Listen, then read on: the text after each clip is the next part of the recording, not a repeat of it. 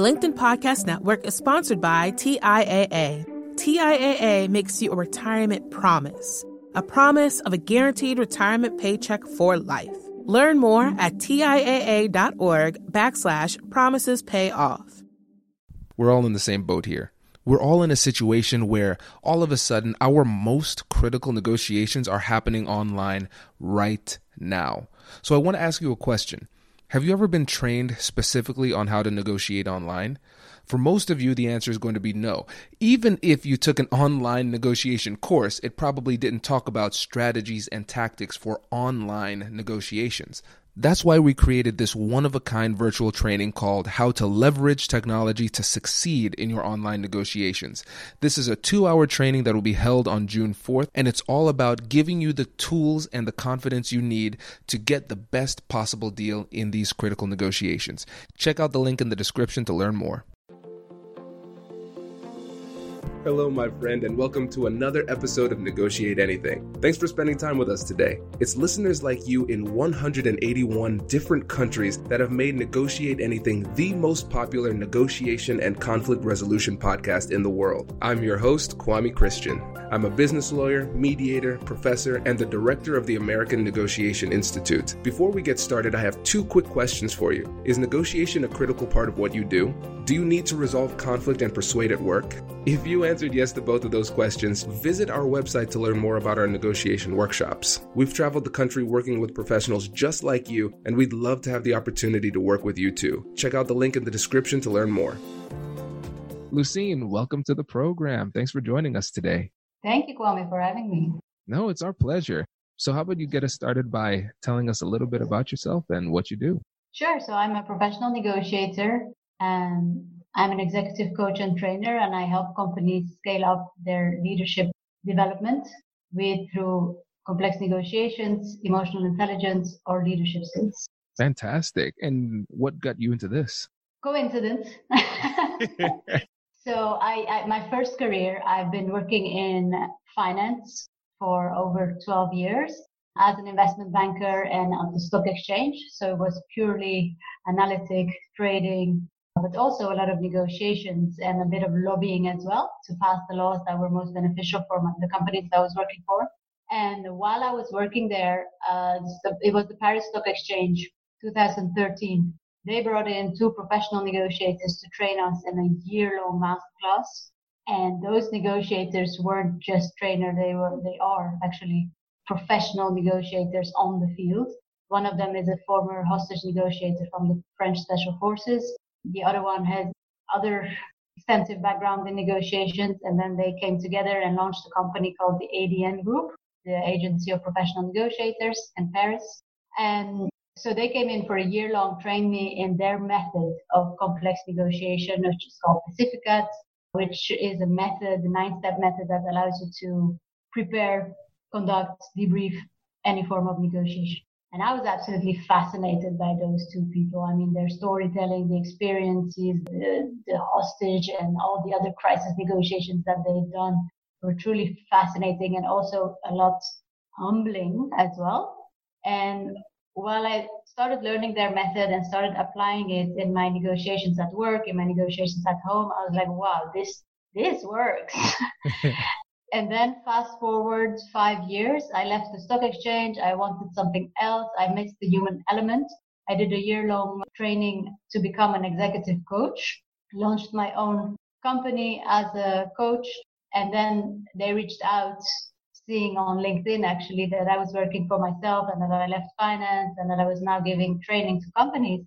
They reached out and said, Luz, we are expanding. We have way too much demand for the time that we have. Would you like to join us and provide our trainings? So, of course, that was an honor to work with those guys. I said yes, and then here we are. Now I'm providing that complex negotiation masterclass that I had now 7 years ago to companies here, mainly in the Middle East. This is great. Well, yes, we are very excited to have your level of expertise here. And today we're going to talk about how to negotiate your way to a better life. And I'm really excited about this one.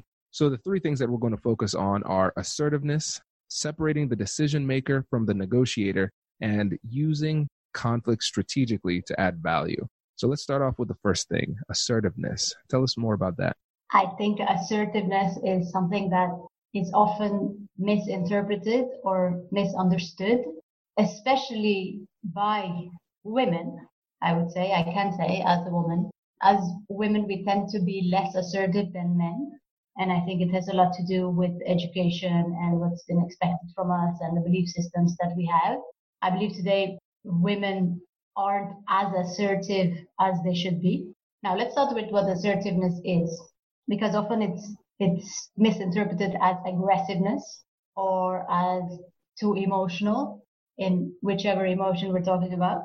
Well, assertiveness is nothing more than simply standing up for what you believe in, speaking up, speaking your truth, while at the same time respecting that the other person might have another opinion or might not agree with you, which is totally okay.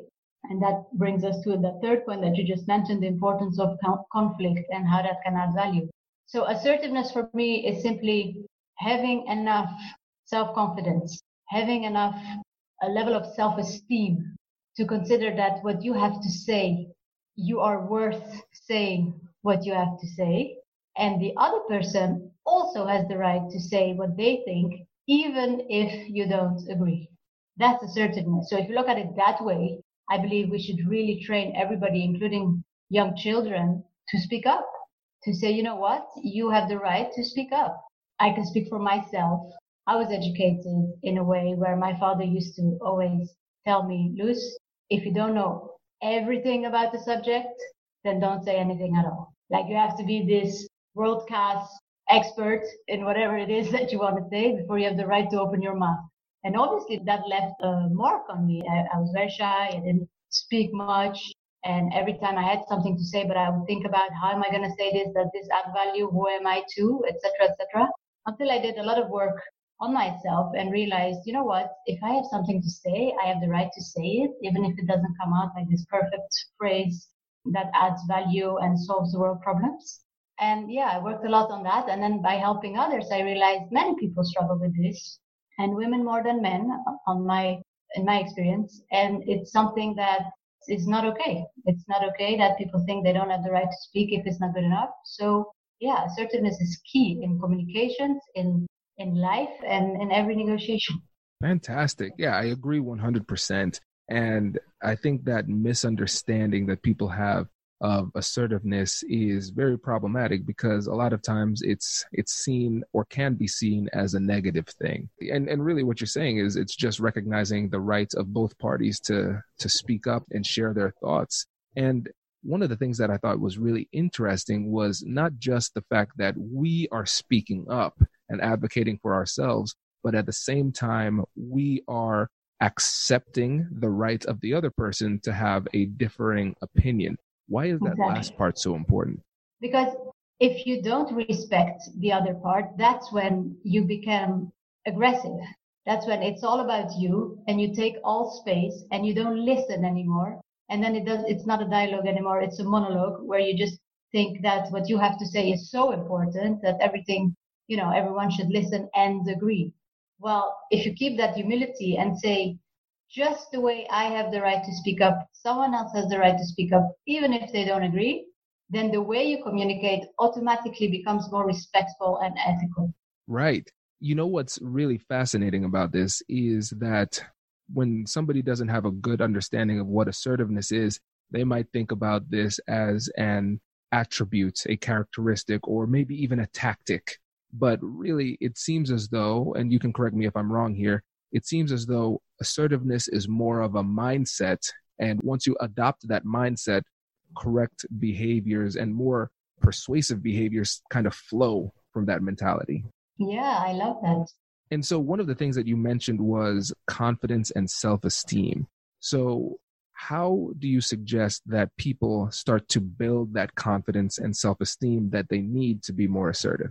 $1 million question, right? I work with this all the time, and it's not as simple as to say it in simply one phrase, but I think it's so important that people work on themselves. We are sent into life with a certain type of education we've had, with a certain type of studies we've done, with a certain type of companies we've worked for, and we are so influenced by the culture and by the voices and by what everybody said that we should do or we should be or we shouldn't do, etc., etc. And all those voices have had an impact and are creating the voices that we tell ourselves. And I think a healthy dose of self-confidence comes from self-awareness, from knowing yourself, from knowing when you hear those voices, what's me, what's not me, what are my values, who am I, what is it about myself that I like, what is it about myself that I don't like, where does that come from? And once you understand that and you have a better understanding of who you are as a human being, then add a healthy dose of empathy towards yourself to say, you know what, I'm not perfect and that's okay. This is what I know about myself. These are the skills that I have. These are the things I'm good at. These are the things I'm not good at. How can I develop them? Do I need to become better at that, etc., etc.? And then really see yourself as a masterpiece in progress. I mean, you're learning. And then if you start treating yourself with empathy, I think your self-confidence automatically grows because one, you're going to congratulate yourself more when you do things right. And two, you're going to stop beating yourself up when you do things wrong. So again, it's a kind of mindset where you learn to accept yourself for who you are, respect yourself for what you've been doing well, and have a healthy dose of empathy when you fail, learn from it, stand back up, etc., etc. So by doing that and seeing yourself as a masterpiece in progress, you will become more indulgent with yourself, and self-acceptance and a healthy dose of self-confidence will help you get way further in life than if you don't have it. I love this point. And one of the things that I really like about it is that idea of self-empathy or self-compassion, because when you do fail, which we all will, you can't beat yourself up because then you start to pull away from that failure because it doesn't feel good when you're investigating the failure mentally. You say, ooh, I'm beating myself up. I don't like the way that feels, so I'm not going to go deeper. But if you have self-compassion, you say, hey, everybody makes mistakes. This was a mistake that I made. In order to make sure I don't make this mistake again, I need to investigate it, learn more about the situation, learn more about myself. Then you really start to improve because you're building your skills through that investigation. And it seems as though if you're unable to do that, if you're still treating yourself with that level of unhealthy self-criticism, then that might expand into the arguments or points that you want to bring to the table. And that might cause you to hold back because that same level of self-criticism that you're bringing to yourself in general, you're applying to your arguments and you say, well, you know, this is potentially stupid. I don't want to risk failure, so I'm not even going to put my ideas out there. I'm just going to stay quiet, which makes us less assertive. Exactly. And then you can either become passive and, you know, you let everything flow because you think you're not worth standing up for what you believe in, or you become very defensive. You're like, whatever they say, you're like, oh, because you're so not in peace with yourself that you have this need to always defend yourself. And that's when ego starts playing a big party. And that obviously impacts every negotiation. Yeah. We recently collaborated with 4 top universities to host over 600 business leaders and negotiation experts in our virtual negotiation and conflict resolution summit. It went really, really well, and it gave us an opportunity to get a unique understanding of the challenges and opportunities that come with virtual negotiation. And that's what prompted us to create this online negotiation training that's all about how to leverage technology to succeed in your online negotiations. It will break down the strategies and tactics you need to get the best possible deal for yourself and for your company, even though you're not negotiating in the traditional way. If this is something that's interesting to you, check out our website to learn more. The training is going to be held on June 4th. We'd love to see you there. And as an added bonus, you can get access to our online course and the virtual training for the same price. So make sure you check out the website if you're interested in learning more. And now, back to the show. The LinkedIn Podcast Network is sponsored by TIAA. In the last 100 years, we've seen financial markets swing, new currencies come and go, decades of savings lost in days.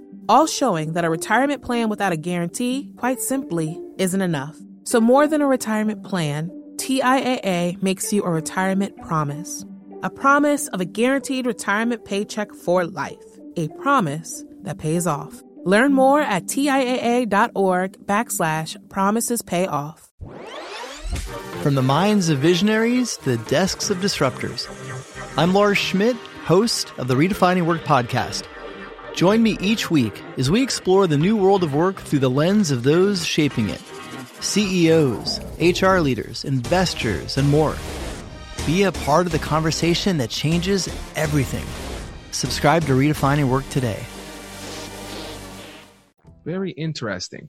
And so when it comes to advocating for what you believe in, how can we try to suspend our ego? How do we make sure that the ego doesn't become a part of it? Yeah. Well, first of all, we tend to have this negative impression about the ego. Well, we shouldn't forget that the ego is always there also for a reason, and that it also serves us. For example, when you're in a high-stake negotiation, the fact that you have your ego telling you, yeah, let's do this, I can win this, that's healthy. That's going to give you motivation to go. So a healthy dose of ego is important. Now, when it becomes problematic is when you start believing that you already know it, or that you already had this kind of negotiation, so it's going to be smooth, or that you already know what the other party wants, which impacts your listening skills. It's this when it becomes too big in a sense of, oh, I can do this. Oh, I already know it. So the opposite of humbleness, which we all need in negotiation, that's when it becomes problematic. So again, it goes back to self-awareness, knowing yourself and realizing, ooh, this is my ego talking, or this is a tactic that I'm using. For example, right now, today, I was negotiating a deal with a company, and we've already been working together for a year, and they came back saying, we want more of your services, and we want you to train a larger part of our team, et cetera, and we all agreed on everything, on the timing, on the costs, on everything. And then we were supposed to meet in a few days to sign, and he just sent me a message, the CEO, saying, yeah, my partner, he's not convinced of the investment, and I think we should, talk about it, or I'll let you convince him. And I was like, no, I've already showed you my value. They are super happy. The team feels way more self-confident. They have brought in deals, and we're talking about a lot of money that largely, cover what they've invested in me last year. I've done a lot of things for them without calculating that in. And I've already proven that. So I know, first of all, it's not true that his colleague is hesitating because I saw him today and his body language said all the opposite. So I know it's a tactique. So then it's either my ego saying, are you crazy? Or I can see it that he's using it as a tactic and then answer back as a tactic. And I simply said, listen, we've been working together for 1 year. If he's hesitating about the value I bring, then maybe we shouldn't do it. Dots. This is great. And audience, I think we have our 5-star point for the podcast. So this point, I really want to focus in on it because I think this is something that you can take home. And of course, if you're new to the 5-star point, I think everybody is because it's the first time I'm doing it. So if you find value in the episode, make sure that you leave us a 5-star review. And so other people recognize that there's value in this interview and in the show in general. But Lucine, this is a really great point. And I think about it almost like baking a cake. So it's not a situation of whether or not you should put salt in a cake. It's an important ingredient. But if you put too much salt in it, you have a salty cake that doesn't taste good. And that's the same thing with ego. There is a healthy dose of ego that's appropriate that we want to put into all of these interactions. But it's when we put too much, that's when it becomes problematic. And the example that you gave is really great. So for the audience, they already know this, but I'm a chess nerd. I love playing chess. On my chess.com account, I have over 13,000 games. It's an addiction at this point. But I was reading a book last week, and what they said is you have to play the board, not the player. Because the board, it's the same 64 squares, same pieces, right? You play the game, but a lot of times you get distracted by the person on the other side. And in your negotiation example, what's happening is there's a little bit of gamesmanship. It's used as a tactic to get you off your game in order to cause you to make a mistake. And you decided, I'm not going to play that game based on what I'm seeing, my analysis of the situation. This is how I'm seeing it, so I'm going to hold my position. And I think that's a brilliant way to approach it. Yeah, absolutely. And I love that about, make it about the board and not about the game, because that also gives you more power. It helps you to focus on what you can control and not what you can't control. So, I think it's empowering. Perfect. Well, good deal. Yeah, I think this is a good time to transition into the second point, separating the decision maker from the negotiator. So what do you mean by that? It's one of the key elements that we teach in our masterclass. And it's interesting because when I'm training a company where the CEO is part of the people being trained, I always give him a call before we start saying, I'm going to talk about this point. So if this is part doesn't apply in your company culture, I just want to give you a heads up that this is something that I'm going to say, and you will be there with your board members or, your team. And just know that this is part of what we truly believe in, because not everybody agrees. Now, why do we always say that we have to separate the decision maker from the negotiator? Well, for many different reasons, actually. And one of it is what we just discussed, the ego sensitivity. When you are the CEO of a company or the founder of a company, so you created this company from zero, you are attached to it in every sense of the word. So when you are negotiating with someone and God forbid they say something about your company, your ego sensitivity is so much higher than someone else who is just working there, right? So it can put you in a position where the ego is going to take over and you're going to react emotionally instead of rationally, because your ego, being the CEO of the company, being the founder of the company, is simply higher. And you don't even have to be the founder. It's simple. The higher you come on the hierarchy, the more you are used to people doing what you want and listening to you, etc., etc. So whether we want it or not, ego grows. And a negotiator who is more detached from that will negotiate better because they don't have that same level of ego sensitivity. Now, this is only one. Number two is, the higher you come on the hierarchy, what we expect from you as a leader is to make decisions. And in order to make decisions, you need to have this strategic overview of what's going on, the global vision of what's going on. While you're negotiating, you're on the field, so you have this tactical vision. And it's very difficult to have both the tactical vision and the bigger picture at the same time. So when we separate the decision maker from the negotiator goes in, often knows the case more technically because they're more involved, their client, their product, they just know it better. And they can make better decisions because they have this tactical view of what's happening. Now, whenever there is an important decision to be made, that's when you go back to the decision maker. So this is the second reason. The third reason is also when the decision maker comes in, if you are negotiating with a party and they bring in the decision maker, so whether it's the CEO or whoever else, are you after that going to negotiate with the negotiator again? No. Why would you? We always say, once you talk to God, why talk to the disciples? So then the CEO can't pull himself out again and give the credibility to the negotiator.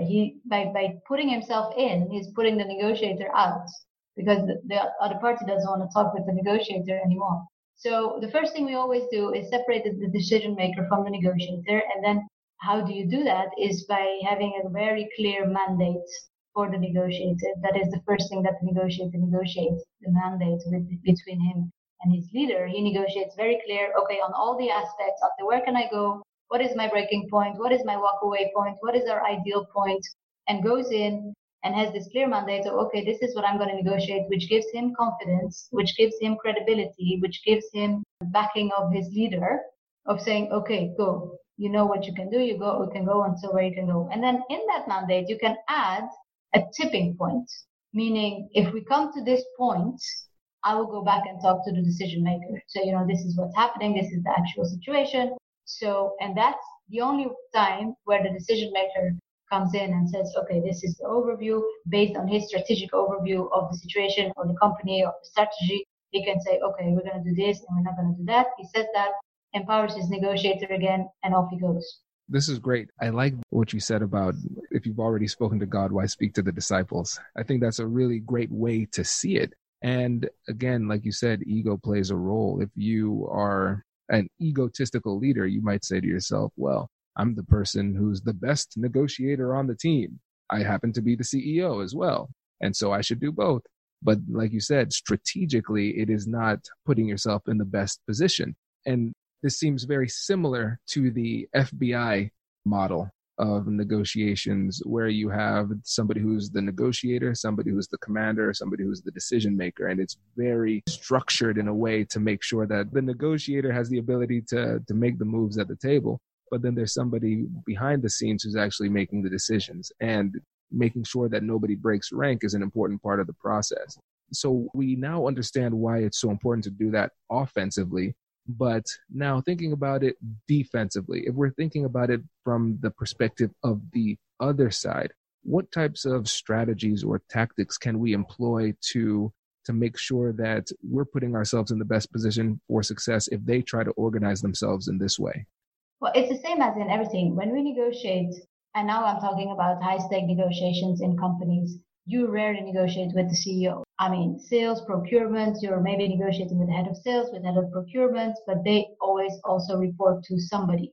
The CEO, if he's negotiating, he should negotiate with other CEOs, with people that are on the same level, that have the same decision-making power, and that have the same kind of mandates, right?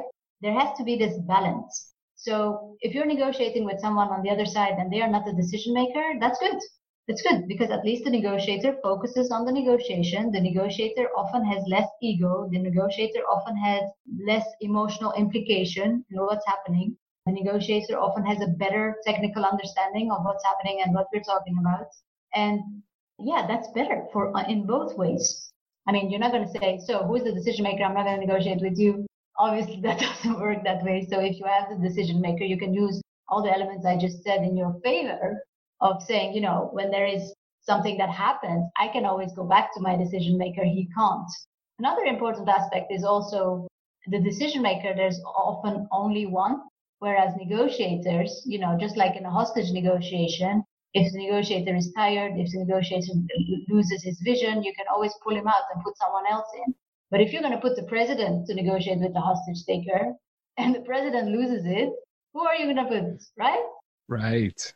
That's great. Yeah. And one of the elements of a great strategy is the fact that it gives you options. And when you use this approach, you have options because like you said, if we start with number one, nobody's going to want to negotiate with number two. But if you're having somebody else within the company represent, then you could have another person step in and it doesn't seem as strange. So strategically, I think that's a great way to give yourself more options, more wiggle room too.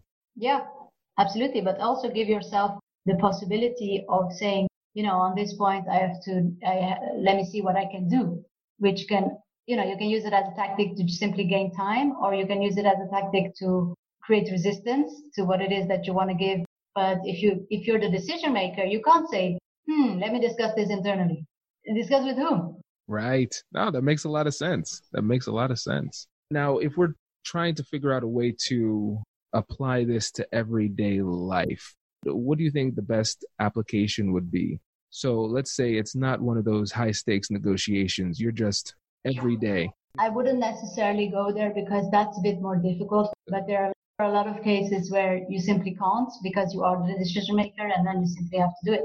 Then Gotcha. You use different negotiation powers to do it. But yeah, there are a lot of cases where you are the negotiator and the decision maker. There's no one else you can put in front and then you do the best you can. Perfect. No, that makes sense. Good deal. All right, let's shift to the third one. So now with the time we have left, let's talk about how we can use conflict to add value. What did you mean by that? Well, most people have a low appetite for conflict. They tend to not like conflict and they tend to walk away from it or, shy away from it or whatever you want to call it. It creates stress, etc. Now, the question is, how do we see conflict? Conflict for me is nothing else than an expressed disagreement. I tell you, Kwame, this is what I want. And you tell me, well, this is what I want. It's not the same thing. I don't agree with you. You don't agree with me. There is an express disagreement. So there's conflict. Conflict is not in a sense of, aggressivity or guns or that kind of conflict. The conflict for me is an expressed disagreement. Now, why is that good? First of all, imagine I want something from you. I come into your store. I want to buy something. And I say, okay, how much is this? And you tell me it's $100. Yeah. And imagine my budget is 50. And I tell you, oh, okay, thank you. Bye. Now, you don't know what I think. You don't know I don't agree. You don't know I have $50 to spend. So the fact that I'm not telling you that I don't agree takes away the possibility to negotiate because there is no disagreement. Now, maybe it's something you want to get rid of and you would be very happy to receive 50. But the fact that I don't tell you that I don't agree doesn't create this opportunity to negotiate something which we both might like. So that's again back to assertiveness and why it's important to speak up, right? But it's also linked to your appetite for conflict. If you see conflict as an opportunity, you will speak up. Because you're like, oh, yes, there is a place where we don't agree. Let's see if we can get something out of it. Another point is conflict is, if we see it as an express disagreement, is the opportunity to create value. Let's look at some regimes where people are not free to speak up. So the president says something and everybody agrees. Now, isn't that fantastic? One way of thinking. How on earth does that create value, right? If as a CEO, you have an idea, you share it, and you have a board of directors of 10 people, and they all agree with you, you have a problem. Because with 11 people, you still have one idea. You have to reconsider your company culture and see what's happening that nobody speaks up, but that's another story. Imagine you do have a good company culture where people feel safe to say that they don't agree. So there is express disagreement and they tell you, Mr. CEO, Mrs. CEO, I don't agree because a second idea comes up. Well, third person says, I don't agree either because, and there you have one more. By being assertive enough to express that you don't agree with something opens up the possibility to create value, opens up the possibility to discuss, to negotiate, and to find an agreement. So when you see the value of conflict in the sense express disagreement, you see that it's only by expressing your disagreement in an assertive way, meaning respectful of other people's opinions, that you can start to talk about different points of view, about different ideas. And that's what creates value. It makes a lot of sense. And not only is conflict an opportunity, but it is a unique opportunity. It's almost one of the few opportunities that we have in the process of working together to bring out those new ideas. And it's almost a necessary part of the process. I absolutely agree. The problem is not conflict. The problem is the way conflict is being treated, is being resolved or non-resolved. That is the problem. It's how you deal with the conflict that might be problematic. But the conflict itself is an opportunity for growth, is an opportunity to add value, is an opportunity to create something new. Conflict is good. How you deal with it might be problematic. So if we look at it that way and we teach people healthy ways of conflict resolution, and that is, that's part of our jobs, right? That's what you do. That's what I do. If we teach people healthy ways of conflict resolution, that's how we can transform conflict into opportunity. It makes a lot of sense. And so let's say if you're able to adopt this mentality and you start to be more proactive in moving toward conflict as a problem-solving opportunity, but the person on the other side still sees it as a threat, something to fear. How do you approach conflict with somebody who is conflict averse? Well, if somebody is conflict averse, they will try to walk away from it. And the first thing is acknowledgement of what they are feeling. So they are feeling stress. They might feel fear. They might feel sadness or whatever it is that makes them conflict averse. And the first thing is to recognize it and then to acknowledge it, to allow it to be like that, because that person is feeling an emotion that is legitimate for them. So by giving space and by allowing it to be, you can help them reconnect with their neocortex, with their rational brain and say, I see this is putting you in a difficult situation, or I can see that, this might be difficult for you. And by simply allowing that emotion to be, you make it part of what's happening instead of either pretending you're not seeing it and not talk about it at all, or, exaggerating it, or even worse, making fun of it. Let it be. It's okay to not like this. I mean, this is a conversation that not many people have. Go around and ask people, do you like conflict? And almost everybody will say no. So it's a different kind of looking at it, and it's a different way of approaching things. So it's okay. And first thing is recognition. That's why I always combine complex negotiations with emotional intelligence, because you have to know these things about yourself so that you can recognize it in others. It's the same with empathy. You have to give empathy to yourself so that you can be empathetic with others. You have to listen to yourself so that you can listen to others. You have to allow yourself to speak up and be assertive so that you can accept that someone else might not agree. You have to understand that conflict is important also when you have an inner conflict, so that you can be at ease when there is an outer conflict and put others at ease as well. I often tell people, I see you don't agree, and that's okay. And we start from there. I think that's a great way to approach it. And what you're recognizing is that what might have brought us to the negotiation table was a substantive issue. But when they start to become conflict averse, it's an emotional issue. And the only way to move forward is by addressing that emotion, working through it. And then that activity can pull them to the conversation so they can actually engage. And if you just look at it completely as an exercise in logic or rationality, you're going to be bringing powerful tactics to the table that do not apply in the situation, which leads to more frustration. Yeah, it's really frustrating to see that people are still telling each other the best way to negotiate is to be rational. Like, come on, it's like the same way as saying the best way to lose weight is just never to eat again. I mean, how on earth is that possible, right? We need food just like we need air, just like we need emotions. And it's not something that we choose to have or not to have. It's part of us. It's part of our brain. It's part of us human beings. You can't shut out emotions. The best way is to learn to deal with them, increase your dose of emotional intelligence so that you can transform it into an ally. Exactly. Well, this has been fantastic. I need to be mindful of time. I know I could just keep on going. And so I'm excited about this episode. And I thank you again for coming on the show. But before you go, remind the listeners about your company and how they can connect with you. Yeah, so I collaborate with a company called ADN Group, adngroup.com, where we are a great bunch of professional negotiators going all around the world and teaching people about negotiations, about conflict resolution. So that's adngroup.com, and more info about myself you can simply find on my LinkedIn page. Fantastic. Lucine, thank you again for coming on the show. We really appreciate it. You're very welcome. Congratulations! You've just joined an elite club. By listening to a full episode, you're now officially on the Negotiate Anything team. So welcome aboard. What most team members do is they subscribe to the podcast because that allows them to automatically get the latest episodes of the show. The best things in life lie on the other side of difficult conversations. Keep learning, keep practicing, and keep getting better.